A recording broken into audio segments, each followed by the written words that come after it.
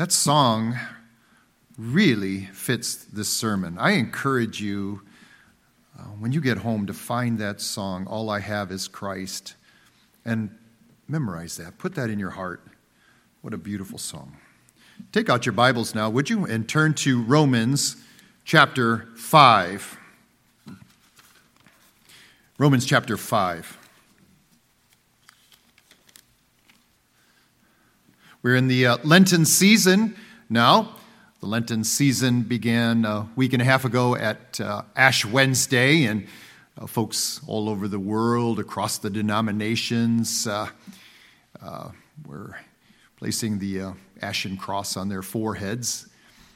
And this Lenten season leads up to the cross, Good Friday. Once Good Friday comes, the Lenten season is over. We enter then not into a time of somber reflection, but joyful reflection as we look to Easter Sunday. We're looking at Romans chapter 5, verses 1 through 11, and we're going to also look at Ephesians chapter 5, verses 1 and 2. Ephesians 5 and 1 and 2 will be brought to us just a little bit later in this message. Our focus today is the cross of Christ and the love of God. What page number was in the Black Pew Bible? 1119 in the Pew Bible. Brothers and sisters, hear now the eternal word of God. Therefore, since we have been justified by faith, we have peace with God through our Lord Jesus Christ. Through him we have also obtained access by faith into this grace in which we stand, and we rejoice in hope of the glory of God. Not only that, but we rejoice in our sufferings, knowing that suffering produces endurance, and endurance produces character, and character produces hope, and hope does not put us to shame, because God's love has been poured into our hearts through the Holy Spirit who has been given to us. Before I continue with the rest of this portion, I want to draw your attention to verse number 5, where it refers to God's love. If we were to take the translation directly word for word from the original Greek, we would have read this phrase this way in verse number 5. And hope does not put us to shame, because the love of God has been poured into our hearts through the Holy Spirit who has been given to us.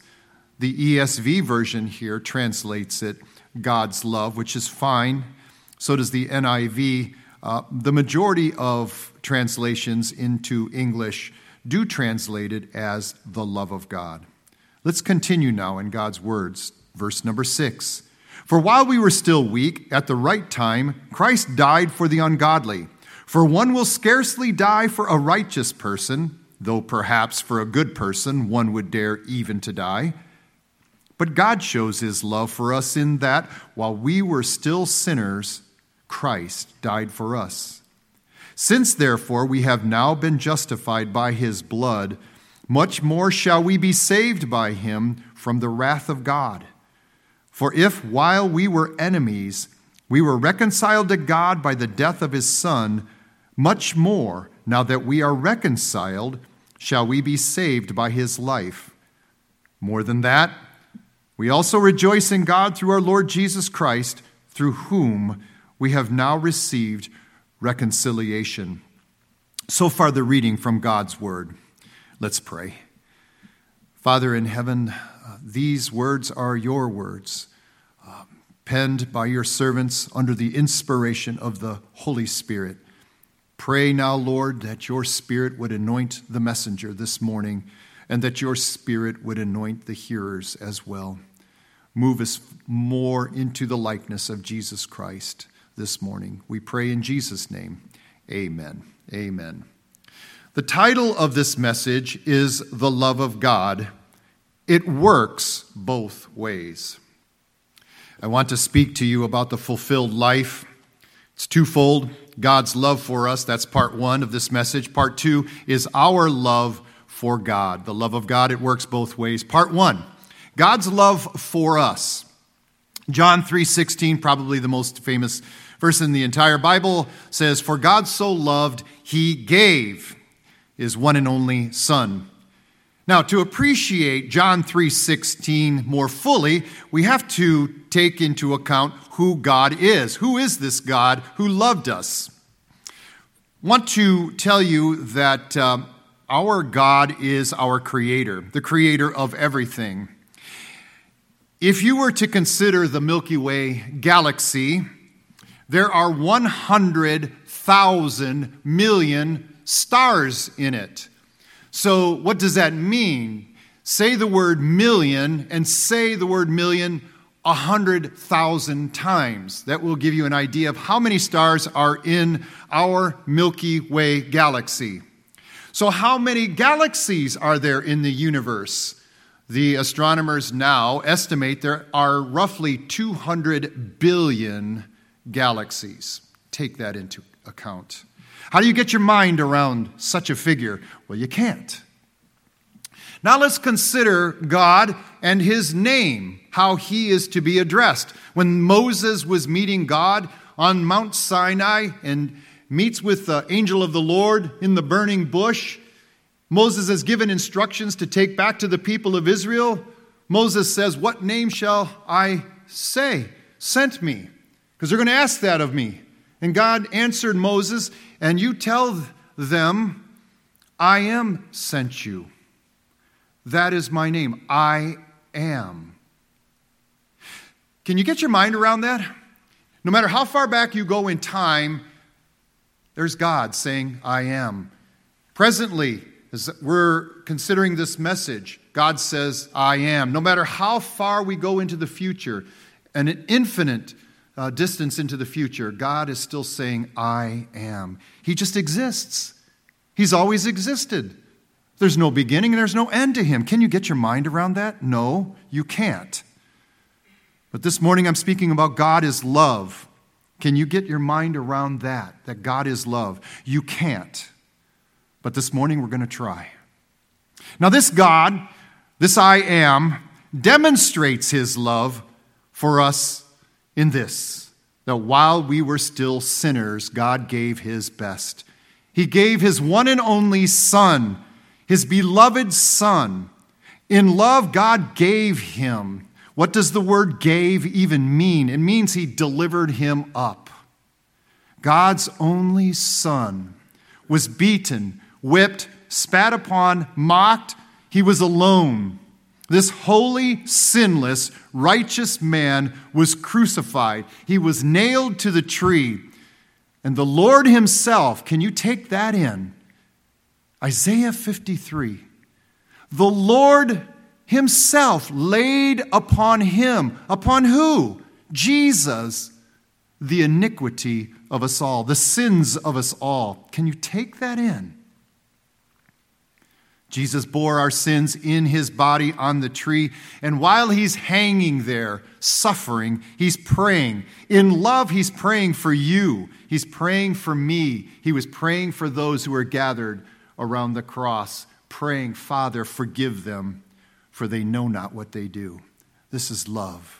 At 12 o'clock noon, darkness came over the whole land. The sun refused to shine. Separation from God was taking place. Jesus was crying out with a loud voice, my God, why have you forsaken me?" This is the agony of the cross.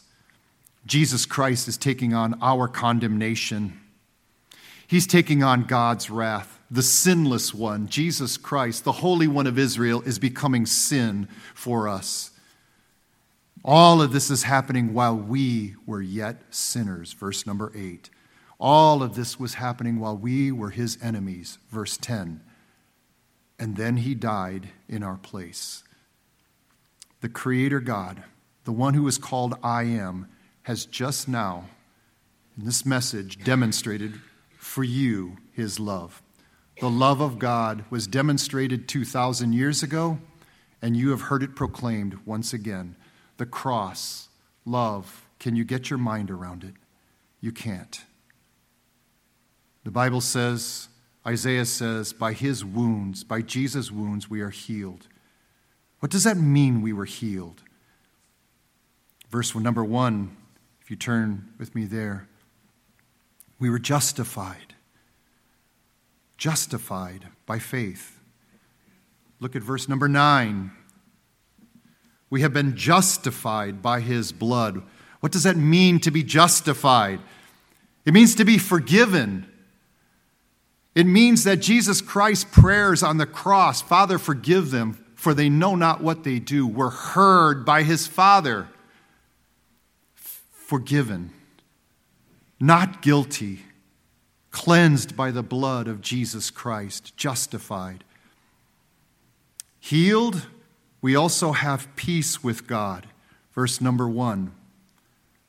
The barrier of separation between us and God is gone. The veil was torn in two. Verse number 10 and verse number 11 says that we were reconciled to God. Brothers and sisters, once we were ungodly. Verse number 6, do you see it there? For while we were still weak, at the right time, Christ died for the ungodly. That's what you were. That's what I was. Verse number 8 says, while we were still sinners. Verse number 10 says, while we were still enemies, ungodly, sinners, enemies. All of this is happening while we were these. But that is not what we are any longer. Because of Jesus Christ, we have been reconciled to God, cleansed. We have become family, holy and dearly loved sons and daughters of the living God. Of the great I Am has sons and daughters. You are some of them. I am with you. Behold what manner of love. Behold what manner of love the Father has given unto us, that we should be called sons and daughters of God. And he says to you this morning, I will never leave you. I will never forsake you. There is no thing and no one who will ever separate you from my love. Ever. Brothers and sisters, you can't really get your mind around this. This kind of love. And that's why he has to tell it to your heart. That's why God tells it to your heart. Romans 5:5. Your heart will understand. As the love of God has been poured out into our hearts by the Holy Spirit.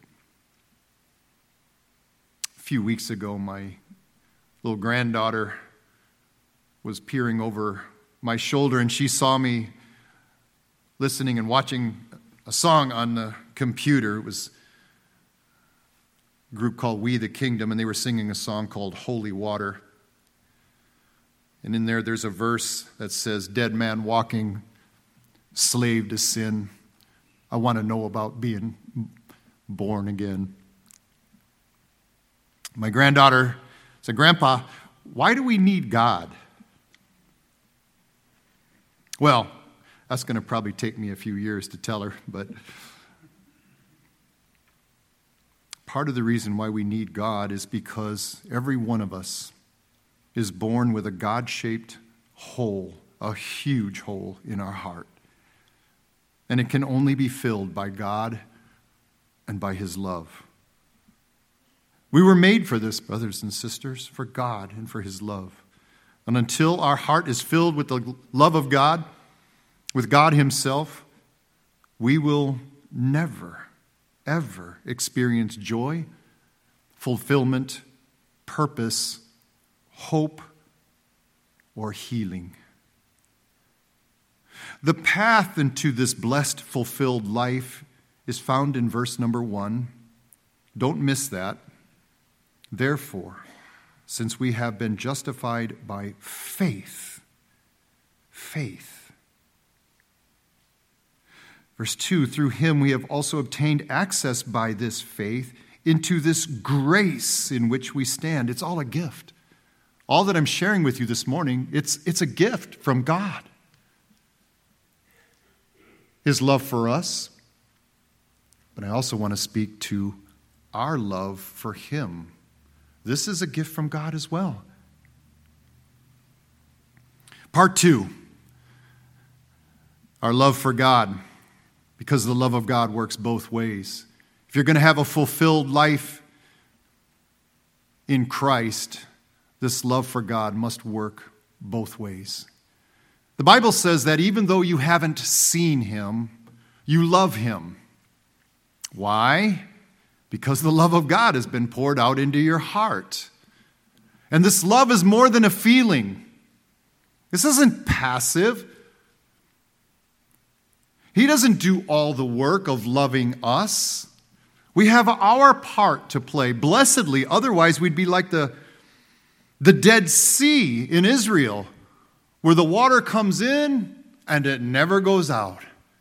And it's useless for anything except making salt.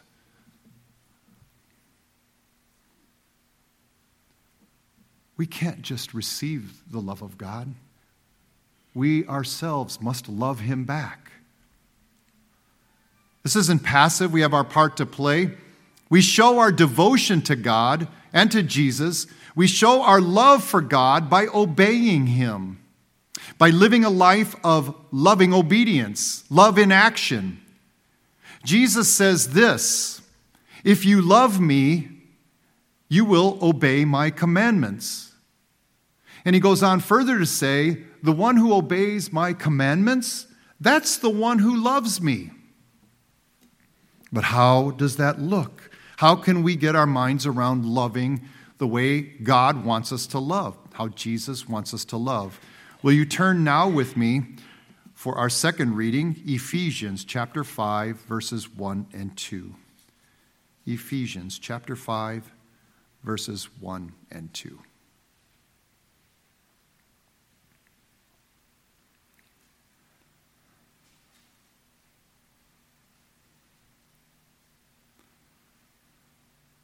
The Apostle Paul is again writing. Now he's writing to the church in Ephesus. These are incredibly challenging words. Therefore, be imitators of God as beloved children, and walk in love as Christ loved us and gave himself up for us, a fragrant offering and sacrifice to God. Be imitators of God and love that way. Be imitators of Jesus and love that way. And I want to tell you that that's impossible with man. With God, all things are possible. And so now we come to the cross once again. Jesus, who loved us and gave himself up for us, he delivered himself. God delivered him. Jesus gave himself up for us. The cross. At the cross, we have the ultimate example of loving obedience. Can we pause for a moment and consider the cross? I've been talking this morning to you about the love of God being displayed and demonstrated on the cross. But I want to tell you there's more going on at the cross than God demonstrating his love for us. What else was going on there at the cross? God, through his Son, Jesus Christ, is giving us the greatest, purest, highest demonstration of a person's loving obedience to God. Jesus is showing what obedient love looks like, loving obedience to God looks like. This morning, we looked at the greatest commandment.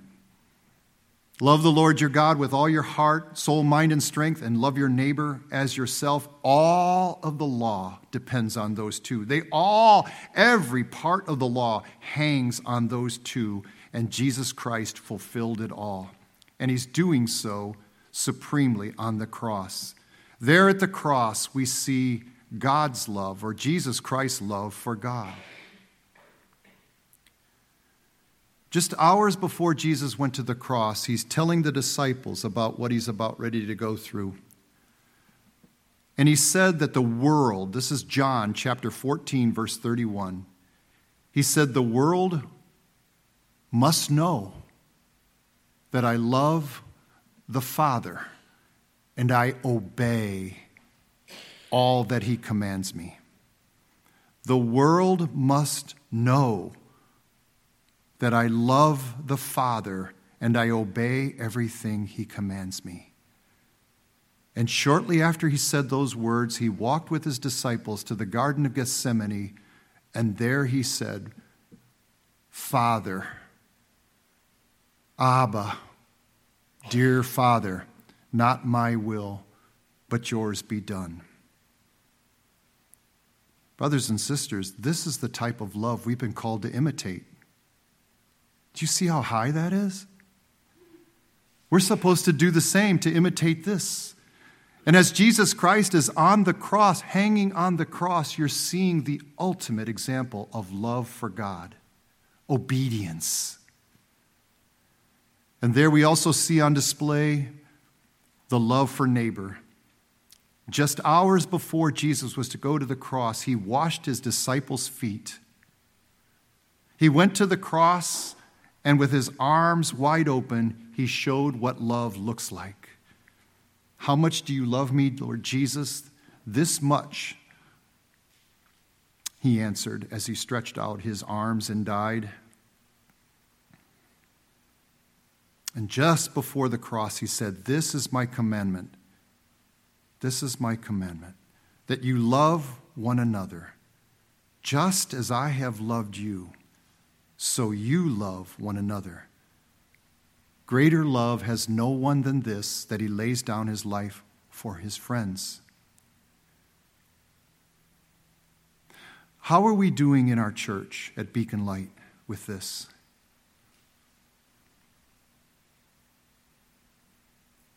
Do we look anything like that?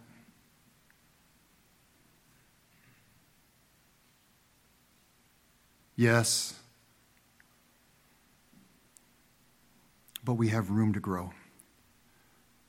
On the cross, we also have a motivation for loving obedience, for this life of love and obedience. God himself created you and me. He rescued you and me. He gave you and me everything in his Son, Jesus Christ.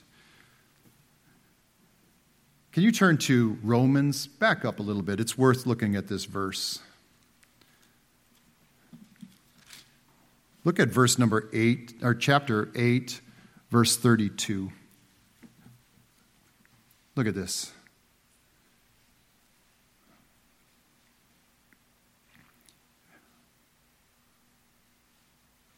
Look at this.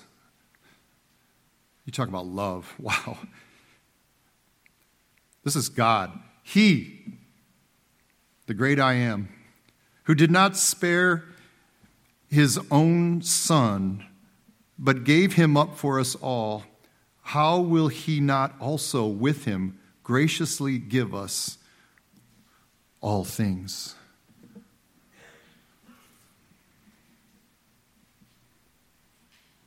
This is grace. This is grace. On the cross, we have an example to follow so that we may love God and obey. We have an example and we have a motivation. I've just shared that with you. But I want to tell you this morning, it's still impossible. It's impossible with man if all we had was a motivation and an example and a motivation. It's not enough. Heidelberg Catechism is right. The last part of the whole catechism is about our gratitude for all that he's done for us in rescuing us from our misery. But it's not enough to have gratitude. It's not enough to have an example. It's still impossible to imitate God and love that way, and to imitate Christ and love that way. We need empowerment to live out a life of loving obedience. We don't have that kind of strength to love God and obey. So how do we get it? Where do we get it? I'll tell you. The love of God has been poured out into our hearts by the Holy Spirit, through the Holy Spirit. When we entered into faith in Christ, verse number 1, Jesus, we loved him, entered into faith in him. We were raised with Christ to a new life. You, brothers and sisters, are in Christ now, and so am I. And Christ is in you. The Spirit of God is in you. And God is love. The Spirit of the great I Am is in your very heart, and he's telling you that he loves you. And at the same time, he's enabling you. This is an enabling grace. Verse number 2. He's enabling you. He's empowering you and compelling you. He's compelling you. It's not just a motivation. Man, this love is driving you to love him back and to obey him. Little granddaughter, why do we need God? Why do we need Jesus? Because apart from him, we can do nothing. Nothing that pleases God. We can't obey him. We can do nothing apart from Jesus, from the work of the Holy Spirit. But we do have the Holy Spirit. Now, as I conclude this message, I speak as a pastor. I speak tenderly to this church that I love. More importantly, that Jesus Christ loves. I'm going to say that this example that Christ set for us at the cross is the cross. The cross is the example. Any of you, brothers and sisters, that are here today or are listening, if by faith you have entered into life in Christ and have entered into his love, you have also been called by Jesus Christ himself to take up your cross and follow him. It's the cruciform life. You and I were crucified with Jesus and were raised with him to live a loving and holy life. We have been crucified to this world and its fallen value system, and we have been called to live as faithful citizens of the kingdom of God. It's the cross life, and you will suffer. Look at verse number 3, chapter 5, verse 3. Not only that, but we rejoice in our sufferings. Look at chapter 8, verse number 17. Would you turn over a little bit? This is important that we see this. If we're going to be citizens of the kingdom of heaven, if we're heirs with Christ, heirs of God, look at what you're called to. Chapter 8, verse 17. If children, then heirs, heirs of God and fellow heirs with Christ, provided we what? What? Suffer with him, in order that we may also be glorified with him. Rejoice in your suffering. As an heir, this is part of your noble calling in Christ. Anyone who wants to live a godly life in this fallen age is going to suffer. You're going to be despised. You're going to be scorned. You're going to be ostracized, not invited. You're going to be hated, persecuted. Rejoice, for yours is the kingdom of heaven. Rejoice in suffering for Christ. It's a badge of honor. It places you in the Hebrews 11's hall of faith. You are following Jesus now. And Jesus is the suffering sacrifice. He's the suffering servant. Like him, you have been called to live a life of loving, sacrificial service. Agape love.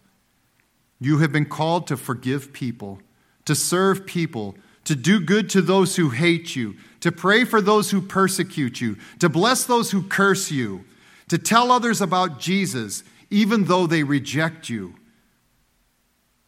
A life of suffering. And in the church, in this church, Beacon Light, use your time, your talents, and your God-given giftedness to lovingly and sacrificially serve each other. Serve those who are not like you. Love people and wash their feet who are not like you. Serve and love those who rub you the wrong way. And it will cost you emotions, sleep, money. If you see your brother in need, you'll help him. It'll be proof that the love of God is in your heart, and rejoice. Because when you walk this way, you will be walking so close to Jesus, you'll be able to smell his robe even as you rub shoulders with him along the way. And your heart will swell with the love of God, his love for you and your love for him. This is the fulfilled life. And you will join with the psalmist who says, because your love is better than life, my lips will glorify you. How can that even be? Because your love is better than life. And I will praise you as long as I live. Suffering, brothers and sisters, it purifies you. It cleanses you from worldly distractions. It leads you into a pure devotion to Christ. It's a blessed place where all you have is Christ. All you have is Christ and his love. Rejoice. Would you look at verse number 3? Here's what suffering will produce in you. Endurance. You will find, like the Apostle Paul, that when you are weak, you are strong. This verse number 2, grace that we're talking about, God's grace is sufficient for you will find that in your weakness you are powerful. My grace is sufficient for you. That's what God said. For power is perfected in weakness. You will find when it comes to endurance that you can do all things. You can endure all things in him, in Jesus, who loves you and strengthens you. Rejoice. And endurance, verse number 4, produces character. The type of character, the kind of character that when the howling winds of adversity whip your clothing, you and your testimony will stand fast, steadfast, strong, brave, and true. And when the deepening shadows of this present darkness cover the land, people can look to you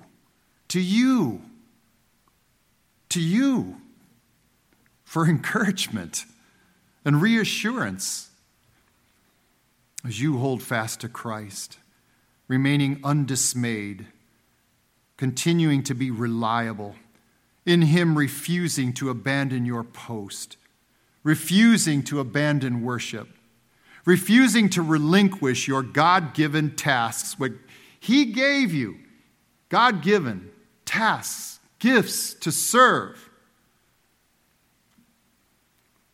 Because when you don't abandon, and when you don't relinquish, and when you do all of this, including your suffering, and you do it with joy, God is glorified through you. Rejoice. Character produces hope. Verse number 4 and verse number 5. And this hope doesn't disappoint. It will not put you to shame. But you may ask this morning, what is this hope? Well, it is the hope of the glory of God. Do you see verse number 2? Would you follow with me there? And we rejoice in hope of the glory of God. But what does the glory of God mean? One, it's his glorious appearing. It's when the Son of Man, Jesus, the one we have loved and longed for, comes with all his glory. And then we shall see our beautiful Savior face to face. 2, and when we see Jesus face to face, we shall finally obtain the full glory that belongs to the children of God. And what is that full glory of the children of God? Romans chapter 8, verse 23 says, it's the redemption of our bodies. It's the redemption of our bodies. When in the twinkling of an eye, God will transform our lowly bodies to be just like his glorious body. We shall be just like him. And 3, what is this hope of glory? It is the glorious inheritance of the saints, you and me, as we inherit the kingdom of God prepared for us from the foundation of the world. And into that glorious city we shall enter into the new Jerusalem, which descends to this earth. The glory of the nations will stream into it, which will include you and me. And there we shall behold Emmanuel, the King of glory, seated on his throne. And if you suffered with him, if you endured with him, the one who is seated there will say, well done, my good and faithful servant. Welcome home. Rejoice in your sufferings, brothers and sisters. For these light and momentary trials, these afflictions are producing for us an eternal weight of glory that is far beyond all comparison. How can we be sure of these things? How do we know that we won't be disappointed? Well, what does the cross tell you? What does the Word of God tell you? What is the Holy Spirit telling you right now in your heart? The love of God has been poured out into your hearts through the Holy Spirit. How do you know that you won't be disappointed? Because God never fails. And his love for you never ends. And all God's people said, Amen.